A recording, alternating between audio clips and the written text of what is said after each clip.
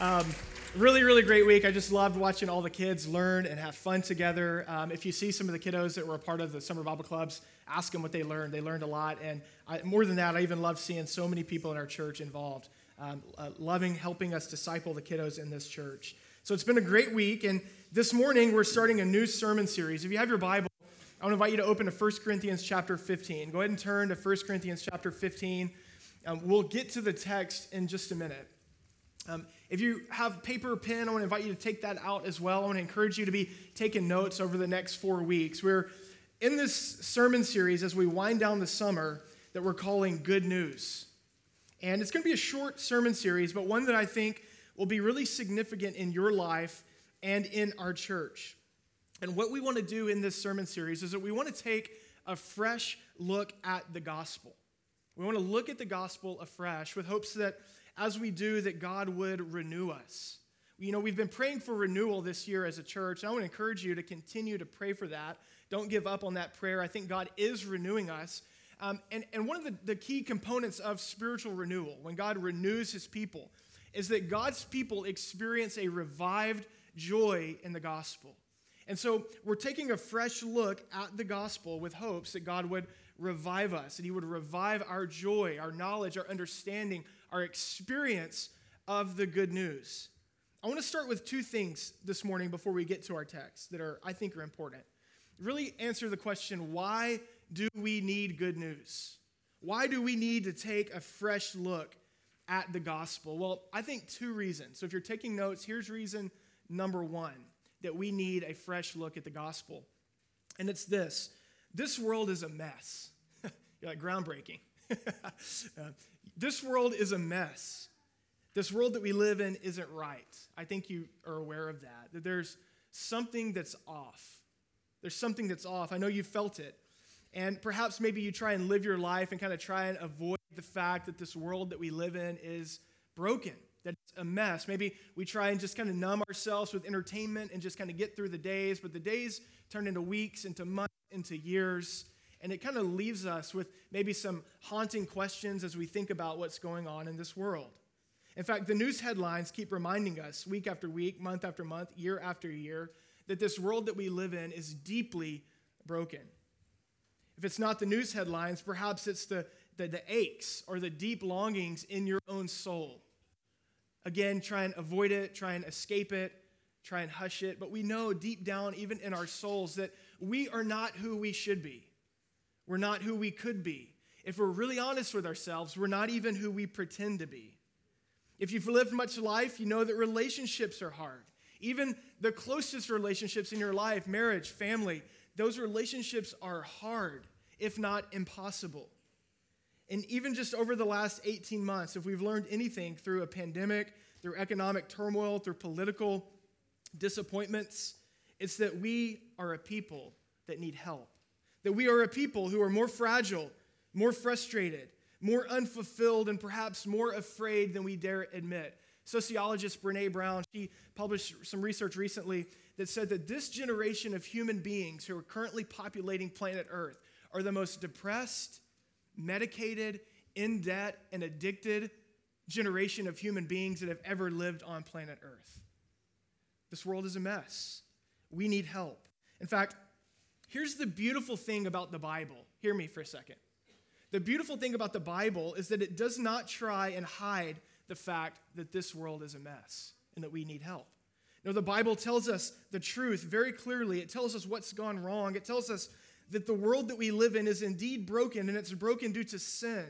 It tells us that this world needs redemption. Romans chapter 8, verse 22 and 23 tells us that the world is groaning with pains of childbirth. What an image that Paul gives us in Romans, that this world is groaning for redemption. It is testifying to us, in other words. The world is speaking to us that it needs to be fixed, that it needs some good news.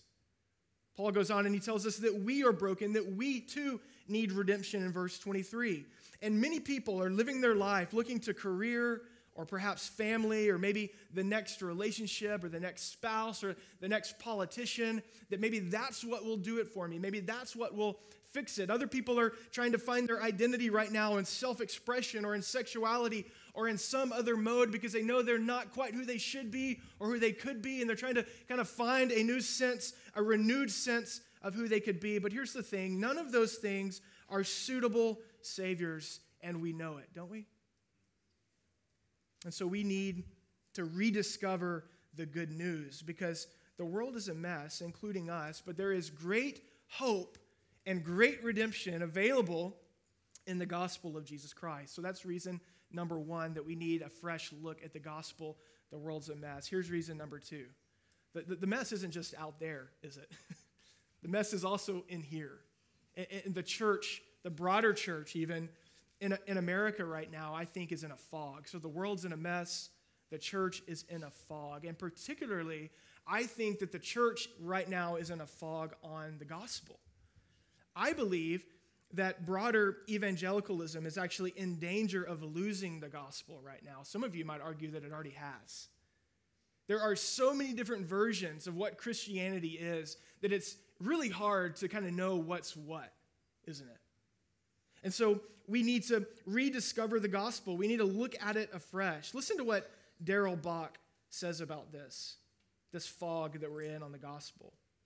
He says, when I hear some people preach the gospel today, I'm not sure that what I'm hearing is good news. Sometimes, he says, I hear a therapeutic call that God will make us feel better or more prosperous.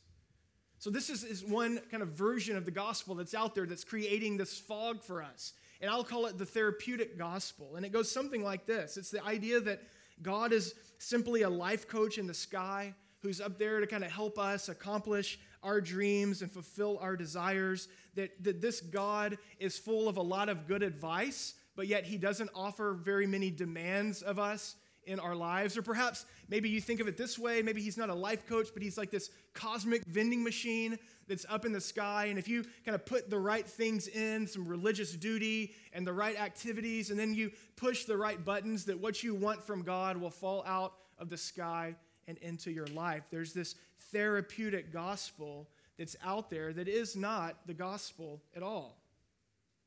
He goes on, Bach does, and he says, other times I hear so much about Jesus paying for sin that the gospel seems limited to simply a transaction, simply the removal of debt. And I'll call this the truncated gospel, okay? The truncated gospel. So we've got the therapeutic gospel that's out there that's kind of causing some confusion. Who is God and what is he really like and what does it mean to know him? And then there's this truncated gospel that's out there. Now, I call it the truncated gospel because the gospel is certainly Jesus died on a cross to pay for my sins, isn't it? But that is one piece of the gospel. That's not the whole of the gospel. I've heard it said this one before. The cross is the hub of the gospel, but it is not the whole of the gospel. It is certainly the part of the gospel in which everything else flows from, but it's not all that the gospel is. And so many of us live with kind of this truncated gospel where we think, Jesus died for my sins, hooray, but I don't know what in the world that has to do with the whole rest of my life. What does it have to do with what's going on in the world? We need to recover the whole gospel. Bach continues. He says, still other times, I hear a presentation that makes the gospel seem more about avoiding something from God versus experiencing something with him. And I'll call this the monopoly gospel. Anybody play Monopoly as a kid? I'll call this the monopoly gospel. It goes something like this. Maybe many of you, this is the gospel that you grew up with. Hey, kiddo, how does a lake of fire sound? You want to go there? No? Pray this prayer. Get out of hell for free. You know, the monopoly gospel. Hey, eternal hell, streets of gold. What's it going to be, buddy? Check this box. And this monopoly gospel, is hell real? Certainly. Now, do we believe in final judgment? Absolutely. Is the wrath of God real? Yes. You better believe it. But the gospel is more than a get out of hell for free card. Bach goes on. He says, other presentations make me think Jesus came to change politics in the world. Such political presentations make me wonder why God did not send Jesus to Rome rather than Jerusalem. I'll call this the political gospel. It's where one reads the Bible through the lens of their own political interests. It's where one dresses up their political ideology in Christian language. It's where, and this is a real problem in the church in America right now. Christian nationalism is a real problem. It's where people want to kind of take Jesus and make him simply an advocate for the great American cause rather than seeing him for who he is as King of Kings, Lord of Lords, God of all creation.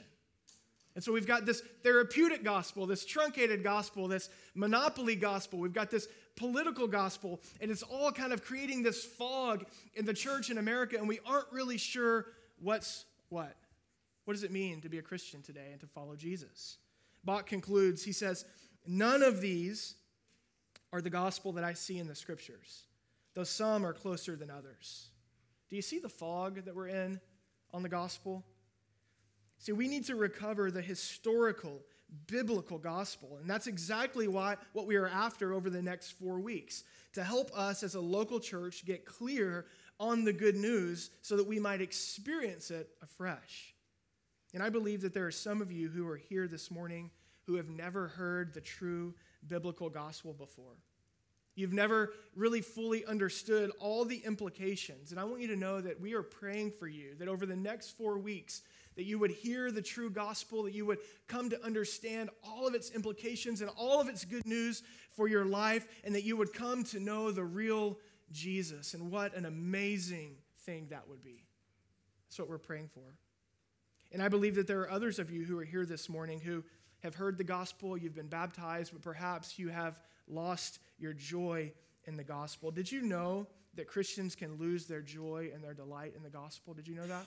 Did you know that that's a real thing that happens in our lives and in our walk with Jesus? And there are a lot of reasons for this. It could be the cares of the world distracting us and pulling us away from what is central and what is real. It could be sin that entangles us. It could be confusion. I remember several of my friends that went off to seminary and they started getting into some of the deeper things of theology, and they just seemed to kind of just get curmudgeon-y, and they lost their real sense of joy for who Jesus is and what he's really done for them and what it really means for their life. I think perhaps one of the most common reasons that we can lose our joy and our delight in the gospel is familiarity. Right? I mean, I grew up in the church. I've heard that 1,000 times, and the gospel becomes so familiar to us that it's no longer the good news that it is. I was thinking about that recently. I've had to take several flights. See, even how I said that, I've had to take several flights this summer. And I was thinking about the difference between my first couple of times I flew in an airplane and just that, like, wow, this is amazing. Like, oh, takeoff is so exciting. And then you're up in the air and you're looking out the window and the clouds and you see how high you are. And this reality that you're like in a tube of metal flying at very high rates of speed way up in the sky is just kind of a mind-blowing reality. Like, this is crazy. Versus how I was this summer, and it's like, oh my gosh, these people are annoying. I'm in the middle seat again. Like, I'm tired and bored. I'm going to go to sleep. It doesn't mean that it's not an amazing thing that you're flying through the sky in a tube of metal. You just become all too familiar with it. And for many of us, we're this way with the gospel. And so we need to rediscover the gospel. If this is you, we're praying that God would revive your joy in Jesus over the next 4 weeks. And so again, I want to encourage you to be here, to pray to that end, to open up your Bible, to pull out a pen, to take notes, to seek him, and you will find him. And so where do we begin? We begin here. What is the biblical gospel? The world needs it. The church is in a fog on it. What is it? What is the biblical gospel? Well, here is where I want to start. The gospel is first and foremost news. Write that down. The gospel is first and foremost news. It's a message. It's news about a real historical event that happened in human history. Think of it this way. There have been many events throughout my lifetime that have happened, real things that have happened, unexpected things that have happened that have forever changed the world, that have changed things. I remember September 11th. Many of you remember September 11th. Like, it's this surprising, unexpected event that changed things in real ways for us. Like, now you have to go through security at the airport. Like, it really changed things. It changed the course of a lot of people's lives. Maybe more recently, think about where you were when it set in for you that the coronavirus was happening in the United States, that we were in a pandemic. I remember where I was. I was watching an NBA game, which is pretty normal for me. And all of a sudden, this game gets canceled. And the next thing we know, the whole NBA season gets canceled. And I'm sitting there, I think I'm texting with Josh, and we're like, oh my fill in the blanks. And we're like, NBA is getting canceled. And then the bigger picture set in for us. It's like this thing that we were hearing about that was, in other parts of the world. We saw pictures of what was happening in Italy. And then now we're getting word that it's kind of on our coasts. And now all these NBA players have it. And they've canceled the NBA season. It's like, I think something unexpected is happening that's about to change things for us. And you think back over the last 18 months, and it has, hasn't it? I mean, we have all this new vocabulary that if 2 years ago you would have heard yourself talking about aerosol droplets and social distancing and masking and vaccines and antibodies, you'd have been like, what planet am I living in? The gospel, similarly, it's news about something that really happened in real time in human history that has forever changed things for people. Turn with me, 1 Corinthians 15. I want to look at verses 1 through 9. 1 Corinthians 15, starting in verse 1, the Apostle Paul is writing, and he says, "Now I would remind you, brothers, of the gospel, of the news that I preached to you, which you received, in which you stand, and by which you are being saved, if you hold fast to the word I preached to you, unless you believed in vain." And so he's established two things here. Again, the gospel is news. It's something that he came and heralded. It's a message that he brought. He was a messenger of the news, and that this news has saving power to those who believe. Verse 3, "For I delivered to you as of first importance what I also received." So in other words, he's saying, I brought you the headline. I brought you the headline. What is the news? What happened? That Christ died for our sins in accordance with the scriptures, that he was buried, that he was raised on the third day in accordance with the scripture, and that he appeared to Cephas, which is Peter, then to the 12. Then he appeared to more than 500 brothers at one time, most of whom are still alive, though some have fallen asleep. And then he appeared to James. Then he appeared to all the apostles. Last of all, as one untimely born, he appeared also to me. For I am the least of the apostles, unworthy to be called an apostle, because I persecuted the church of God. What is Paul saying? Paul is saying this: I brought you the news of what God has really done. The gospel, it is the message that God entered into real space-time history in the person and work of Jesus of Nazareth. The gospel, it is first and foremost a message about a real historical event. Hear me. The Christian faith is not mythology. The Christian faith is not some kind of mystic, far-off spirituality. It is news. Jesus really lived. Jesus really died. He really rose again. He really appeared, and he really ascended into heaven. And in this, here's the claim of the moment. Here's the claim of the event. That in this, the Creator God, the transcendent one, is offering salvation from sin and redemption from all of its effects in our lives and in our world. This is the gospel message. It's news. And there is very, very good reason and even much credibility to believe this headline. Paul tells us that the person and work of Jesus was in accordance with the scriptures in the text. That's important. That's kind of code language that the original readers would have understood. Essentially, what he's saying is that God called his shots.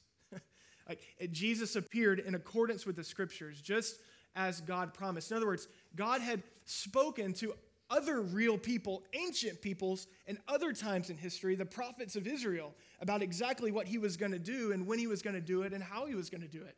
Did you know that there are over 300 Old Testament prophecies that are fulfilled in Jesus? In fact, the whole Bible is the story of God working in real space-time human history. Do you understand that? That's what the whole Bible is, God working in real human history, willing the world toward redemption and reconciliation.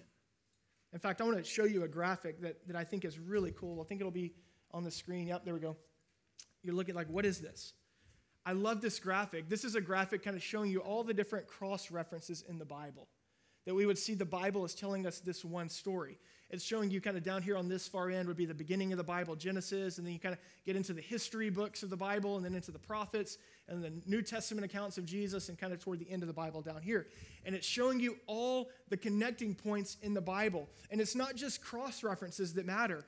What it's showing us is it's showing us how the Bible speaks to itself, how the promises and the prophecies in the Bible have come to be fulfilled over real human history, over real time. It helps us see the Bible as one story. It helps us see the Bible for what it really is. It's the one account of how the holy, mysterious, transcendent creator God is working in this real world, even now. Even now. The gospel is historical. And we know that this work has reached its climax when God became man. What a claim. Just to think about that. That's the claim of Jesus of Nazareth, that God became man, that Jesus was born of a virgin, and this mattered. He was fully God, yet fully human in every way. He was born just as God told the prophets in their moment in history. Again, remember, this isn't mythology. It really happened. Jesus was really born among Israel in the year 4 BC, when Augustus was really the emperor of Rome, and when Herod ruled over Judea. And this Jesus, he grew up and he lived a perfect, sinless, beautiful human life as Israel's promised Messiah. In fact, historians won't deny that Jesus grew a massive following from all over Judea as he ministered, from roughly AD 27 to AD 30. And despite his growing following and his miraculous ministry, he was in the end rejected by Israel. He was unjustly arrested and tried. History won't deny any of this. He was sentenced to crucifixion under Rome. He was severely beaten. He was eventually killed. He was buried in a real tomb. It's not a myth. He was buried in the real tomb of a man named Joseph of Arimathea, who gives up his family tomb so that this man, Jesus of Nazareth, who appeared to be a failed Messiah, could be properly buried because he had no place to lay his head. But that wasn't the end of the story. On the third day, when some of his followers went to the tomb, they were surprised to find it empty. Many tried to argue that the body was stolen, but that wasn't the fact at all. It had been raised to life, just as God said it would be, just as Jesus said it would be. The resurrected Jesus goes on to appear to hundreds of people over a period of 40 days before he ascends into heaven before many eyewitness accounts. You see, the message of the gospel is that while the Jewish people in real history in AD 30 were using the Roman courtroom to try Jesus for blasphemy because they thought he was a false prophet, and the Roman cross to unjustly kill Jesus, though he had been found guilty of no crime, God was using all of it to atone for our sins, to defeat our greatest enemy, death. By the way, did you know that despite all of our human advances in technology and science and all of it, that we still can't deal with death? With all of our advances throughout history, the average life expectancy in this room is 78 years, all right? We still can't deal with this problem, but the claim of the gospel is that that's why Jesus came, to defeat death and to overcome all evil. You see, the message of the gospel is that God has done something in this real world. He has acted decisively to defeat sin and its sting, death and its power, and evil through the life, death, and resurrection of Jesus. And the good news of this message is that when you believe it, when you receive the headline, and when you stand on this, as Paul says in 1 Corinthians 15, in other words, you give your life to it. You give your allegiance to Jesus. You abandon every other story that you might be tempted to give your life to, and you give your life to the true story of Jesus and what God has done in Jesus, that you will be saved. And that is a profound promise. In fact, over the next few weeks, we're going to be talking about this, how this moment in history changes everything. This real thing that happened changes everything for those who receive the news, believe it, and take their stand on it. It changes everything. You're going to see that when you receive the good news and give your allegiance to Jesus, that it has more profound effects on your life than you probably realize. There's more for you to live into, in other words. In fact, I want you just to imagine for a second in the ancient world what it would have been like when news arrived to a village or a city that there was a new king. My wife was into this show for a while. She's going to kill me for saying this. It's our anniversary, by the way, too, and I'm going to get in trouble on our anniversary today. But she was watching this show for a while. What was it called? Can we just do this? No, it doesn't matter. There's a show that she was watching for a while, and it's about these. I couldn't even watch it with her, but she loved it. It was about these different kingdoms, right? And these guys in the ancient world that were at war, and they were trying to. And it was probably rooted in some way in real history, but it made me think about it. She was watching this show of like these new, so and so, whatever his crazy name was, they would win the battle, and now he was victorious, and they would come into the city and they would take over the city. In other words, a new kingdom was now in charge because they won the battle. I want you to think about what that had been like. If a word comes, a message comes, a gospel comes that there's been a victory. Well, for most people, it would have meant a completely new way of life. Oh man, our king, who we've been living under, has now been defeated. And it probably meant now embracing a harsh rule of whoever our conqueror is.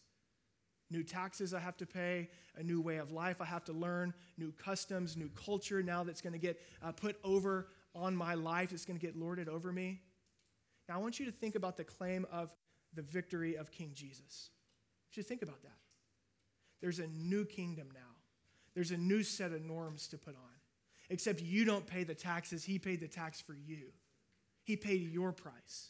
He's not a ruler who's going to come over you with an oppressive rule. Instead, he's going to come over you as a gracious king, a king who redeems, a risen and reigning king with all power and all authority, who gives life, who redeems. He doesn't take from you, he gives. The only thing he asks you to give up in his kingdom are the things that are destroying you. What a gracious King Jesus. In fact, I want you to hear what Paul says about this in Colossians chapter 1, verses 13 through 14. What's the result of what Jesus really did for this real world? He says, He, God, has delivered us from the dominion of darkness or the kingdom of death, the way of this world that's a mess. He's delivered us from it, and he's transferred us to the kingdom of his beloved Son, in whom we have redemption, the forgiveness of sins. In his kingdom, we now learn a new way of life that is marked by forgiveness and redemption. And over the next 3 weeks, we're going to be mining deeper into this transforming grace of King Jesus. And what we're going to see is that the saving power of the gospel is multidimensional. It's multifaceted. We're going to see first and foremost that it's deeply personal in our lives when we come to stand upon, give our allegiance to Jesus, come to believe, to receive the news and stand on it. It's deeply personal in our lives. And we must come to terms with the truth that God embarrassingly loves us in Jesus. Hear me. God, if you're in Christ Jesus, if you've received the news, if you've believed the news, if you've given your allegiance to the news, God does not love some future version of you better than he loves you right now. You are beloved in Christ Jesus. What did Jesus do? He takes his robe off. He puts your sin on, and he clothes you in his robes of righteousness. The gospel is deeply personal. You are fully loved and accepted by a holy God, and learning to live in Jesus' kingdom means continually growing in your relationship with God and learning to live into these benefits and to live out the new identity he gives as a beloved son or daughter. That's what we're looking at next week. The gospel, it really happened, and it has real personal implications for your life. It's good news. And then we're going to see that the gospel is relational. It's deeply relational. In Jesus' kingdom, we're called to put away all malice and deceit and envy and slander. That comes from 1 Peter 2:1. We're called to put those things away. That sounds a lot like the world, doesn't it? Hatred, deceit, envy, slander, canceling. Sounds a lot like the dominion of darkness. Instead, we're called to be kind to one another. Ephesians 4, tender-hearted, forgiving one another as God in Christ has forgiven you. Why is this how we relate to one another in the kingdom of God? Well, because the life, death, resurrection of Jesus, it was not only victorious over the effects of sin that separated us from God on the vertical axis, but it also tears down the dividing wall of hostility that affects us on the horizontal axis. The reason that relationships are so hard, because not only are we sinners to God, but we sin against one another and we wound one another and we're wounded by other people. And this is really good news for us, that there's a relational dimension to the redeeming power of the gospel. This is good news for our marriages. It's good news for our families. It's good news for our friendships. It gives us confidence to forge deep relationships in community with other Christians. It compels us to seek healing when we've been wounded and forgiveness and ask forgiveness when we've wounded others. It gives us hope to pursue reconciliation and unity across racial and socioeconomic and cultural lines. Most importantly, the relational dimension of the gospel reminds us that there's no such thing as an individualistic Christian, but that God has purchased us into his family. We're part of the family of God. We belong to a local church. We are members of his body. And finally, we're going to see that the gospel is not just personal, it's not just good news for us relationally, but it has good news implications for the whole world, or it's societal, you could say. It's missional. As the gospel goes to work in us and we start to experience its power, we start getting freed up from our sin and from our doubt and from our guilt and from our shame. We start to learn that we're loved and beloved children of God. We start to love one another in that same way. God works in us and among us, and that he wants to work through us in the world. In other words, as Christians in this world, we do not sit back idly and wait for Jesus to return and just kind of live our life for whatever cause, whatever thing we want to live for. That's how we get in a fog on the gospel. Nor do we rage against the culture as culture warriors for Christ, but instead we live and work in such a way that displays the kingdom of God. We live and work in such a way that we are salt and light. We point others to the good news of the gospel in word and deed. There is so much good news in the work of Jesus. And so what is the gospel? It's news. It's really, really good news. It's a message about what God has done in and for this real world through Jesus. It's news with saving power that affects every area of our life. And it's news that has been told through the generations. I love that we sang the Apostles' Creed this morning. You might not have known that, but that first song that we sang was the Apostles' Creed. This good news has gone forward from the apostles throughout generation. No matter what has been going on in this chaotic, groaning world, the good news has gone forth. And it will continue to be told. And it will continue to save and transform men and women and children in the generations to come until the day that Jesus returns. And here's the deal about the gospel. Here's the thing about the good news. Anyone can get in on it. Anyone. It doesn't matter who you are, where you've been. There is no one that is beyond the saving power of God because of what he has done in Jesus. And so as we close this morning, I want to invite our worship team to come back up. We're going to close with just a time of response. And I want to ask you, as we respond, I want to ask you to consider one question. And I don't want you to consider this question on behalf of anyone else but you. We do that sometimes, don't we? As we listen to a sermon, like, oh, I wish so-and-so was here to hear that. Or this would be good for whoever. I want you to consider this question only for you. And here it is. What will you do with the news about Jesus? What will you do with the news about Jesus? You see, the news, this word about what God has done in Jesus, this claim, it demands a response. That's the thing. It demands a response. And the biblical word for this response that the New Testament gives us is repentance. That's what we see in the book of Acts as the apostles are proclaiming this news. They say, repent and be baptized. That's how we get in on what God is doing in the world. We repent. And to repent is to say no to the ways of the world and to say yes to Jesus. That's what repentance is. That's how we get in on what God is really doing in the world. the saving power of Jesus, is we say no to the world and we say yes to Jesus. We say yes to his life for our life. We say yes to his death for our death in our place. We say yes to his way, not our way. That's why I like the word allegiance. We're giving our allegiance over to Jesus. Being a Christian means we've given up on our own way and we want to come and live under the lordship of a gracious King.